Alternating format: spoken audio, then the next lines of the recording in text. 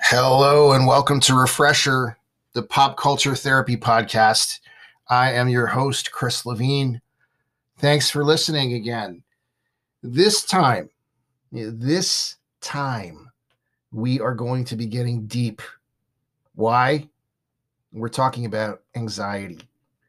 I am so ready to talk about this, and I hope you find it to be of comfort or at the very least somewhat entertaining.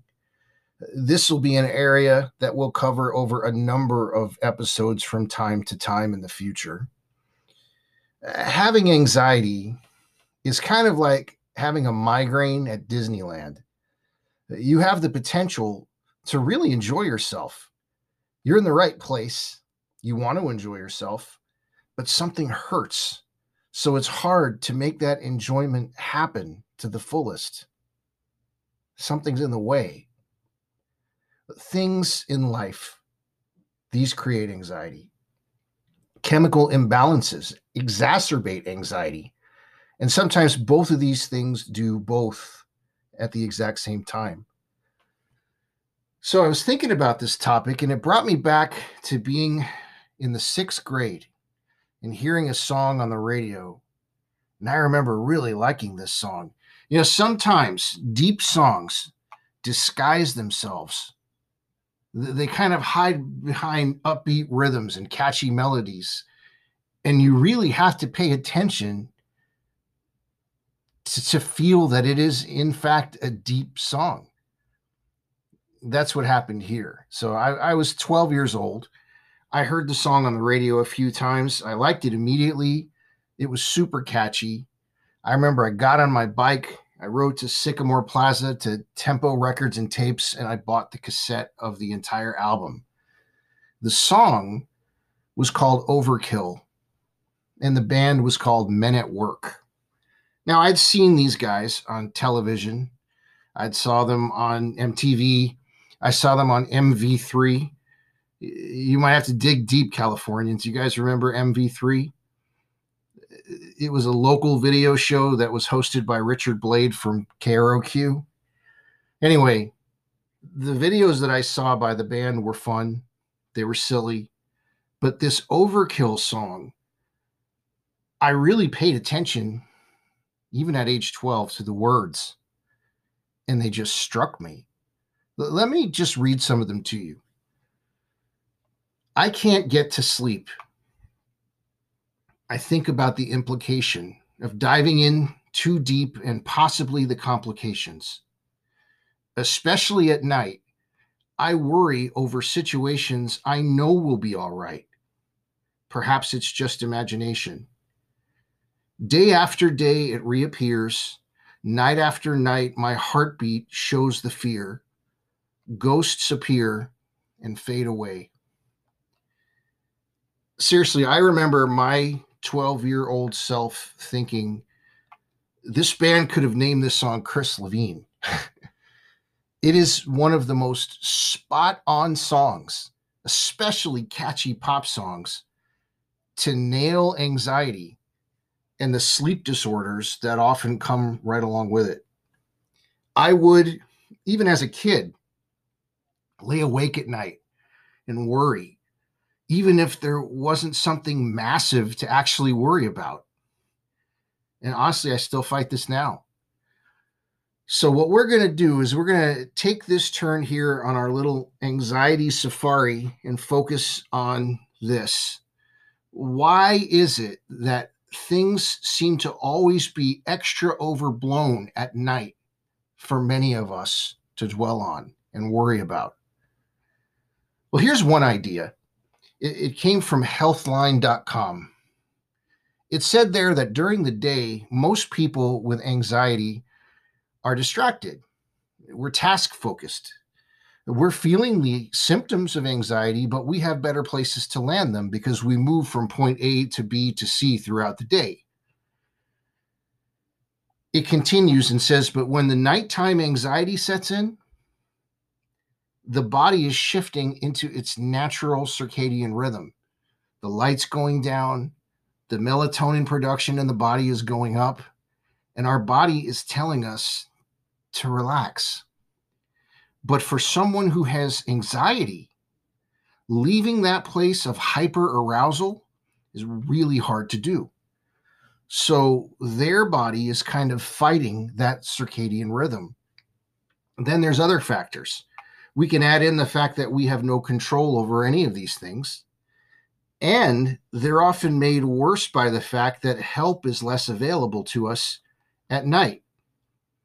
Even if you're not alone, even if someone is next to you, is it fair for us to wake them up every night in the middle of the night to express our fear about something that we even know won't bother us that much in the morning? It's true, the ghosts appear, but we also know that they will fade away.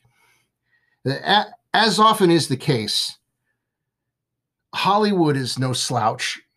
Hollywood picked up on this even as far back as 1957.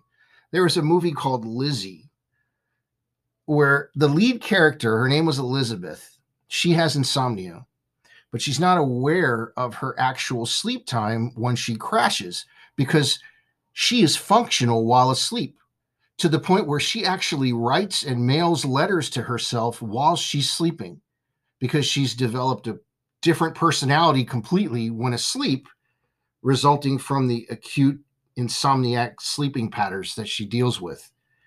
Of course, this is fictitious, but it just shows how in-depth something like this could potentially become. Now, we see anxiety all over the place on television as well. And sometimes people do a very good job at capturing it and the spirit of it.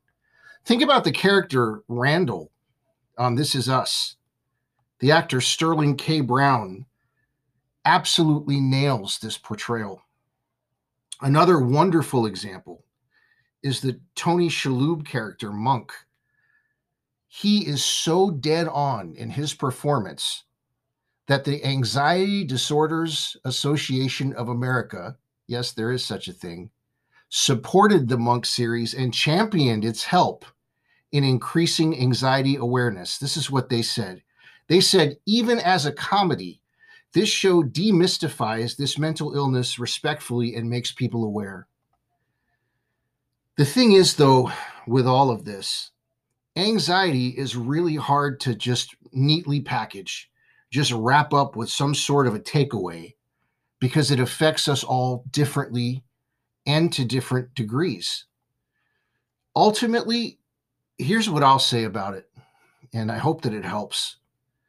When it comes to anxiety, don't make it your world.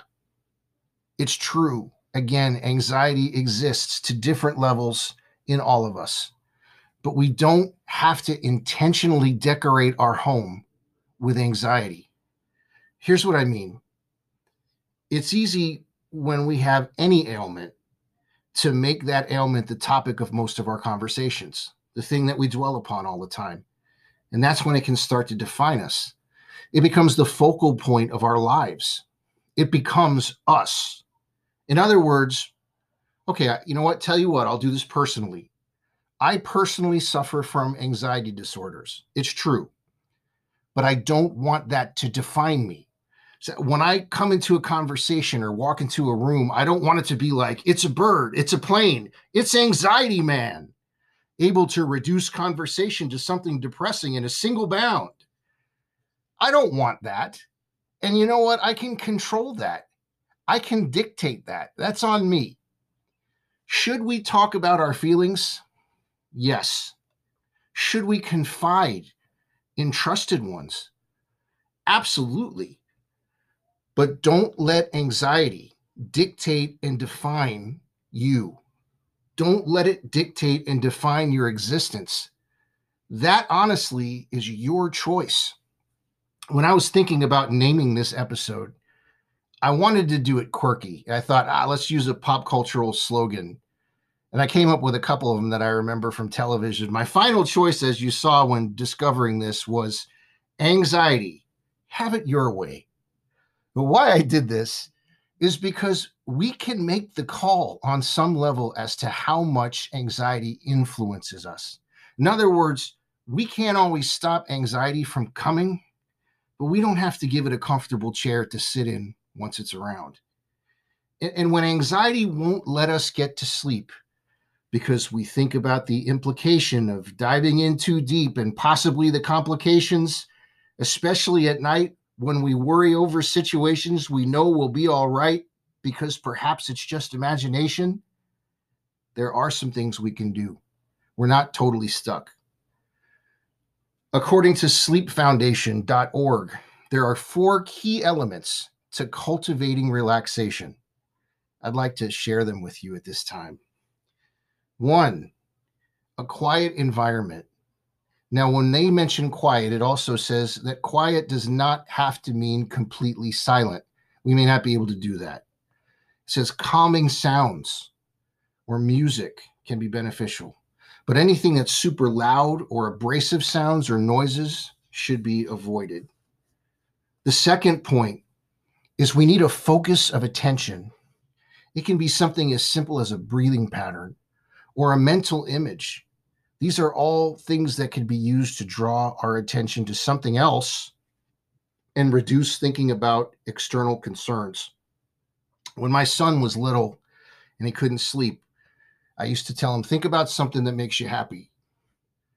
And then I started doing it myself and I realized it was pretty good advice. I should have been doing it when I was his age, but it's true. Think about something that makes you happy.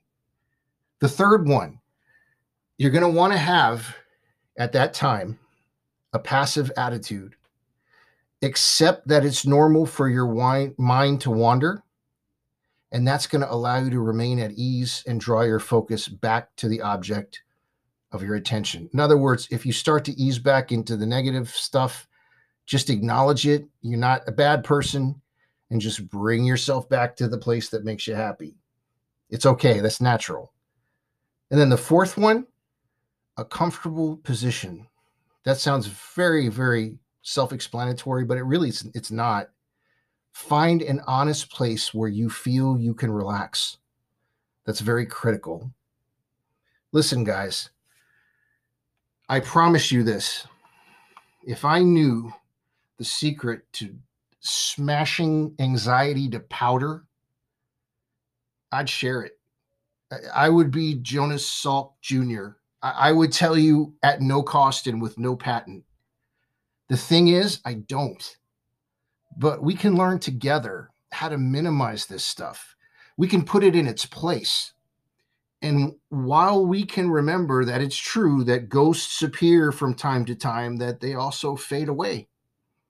Yes, we have anxiety, but we do not have to be anxiety.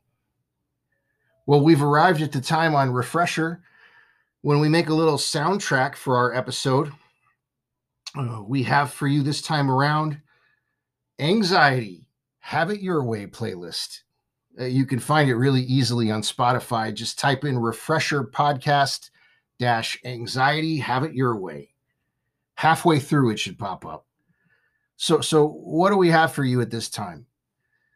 Well, here is your Anxiety, Have It Your Way playlist. Number 1, obviously, why not start with the thing that we've been talking about this entire time, the song Overkill. But I found a beautiful acoustic version of it on Spotify.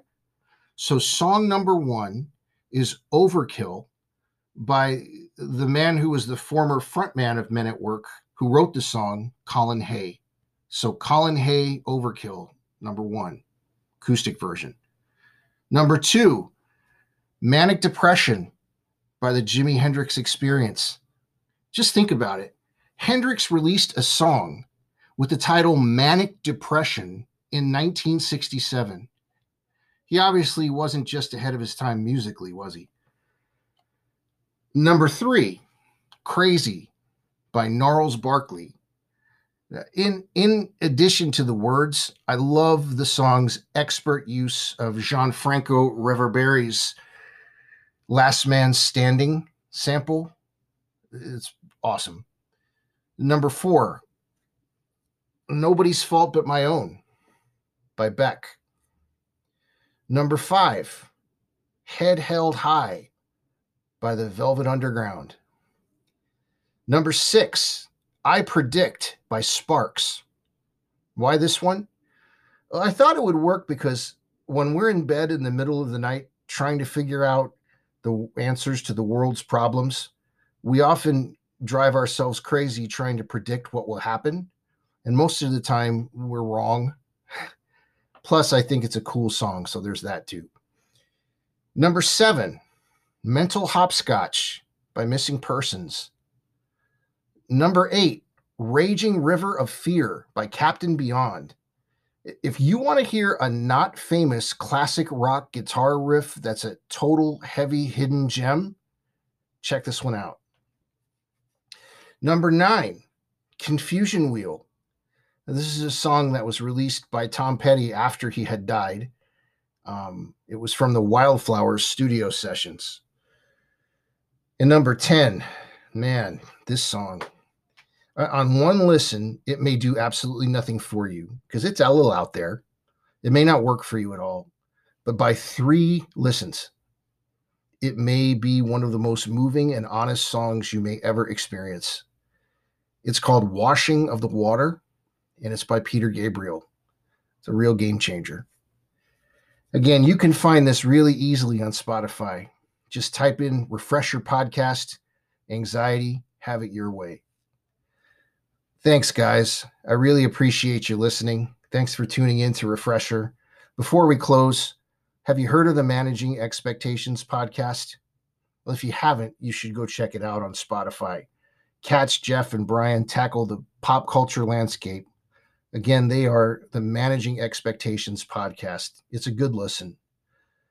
Also, there is the 7208 podcast on Spotify too, where my son and I have teamed up for multi-generational pop culture blended to perfection. That is the 7208 podcast on Spotify. As always, the music that begins and ends this podcast is by the band Dive. The song is called A Day Late, and it was written by Mr. John Villafuerte. Until then, this is Chris Levine for Refresher, the Pop Culture Therapy Podcast. Everyone, please take care, do yourself a favor, and remember that there is a huge difference between worry and concern. See you next time.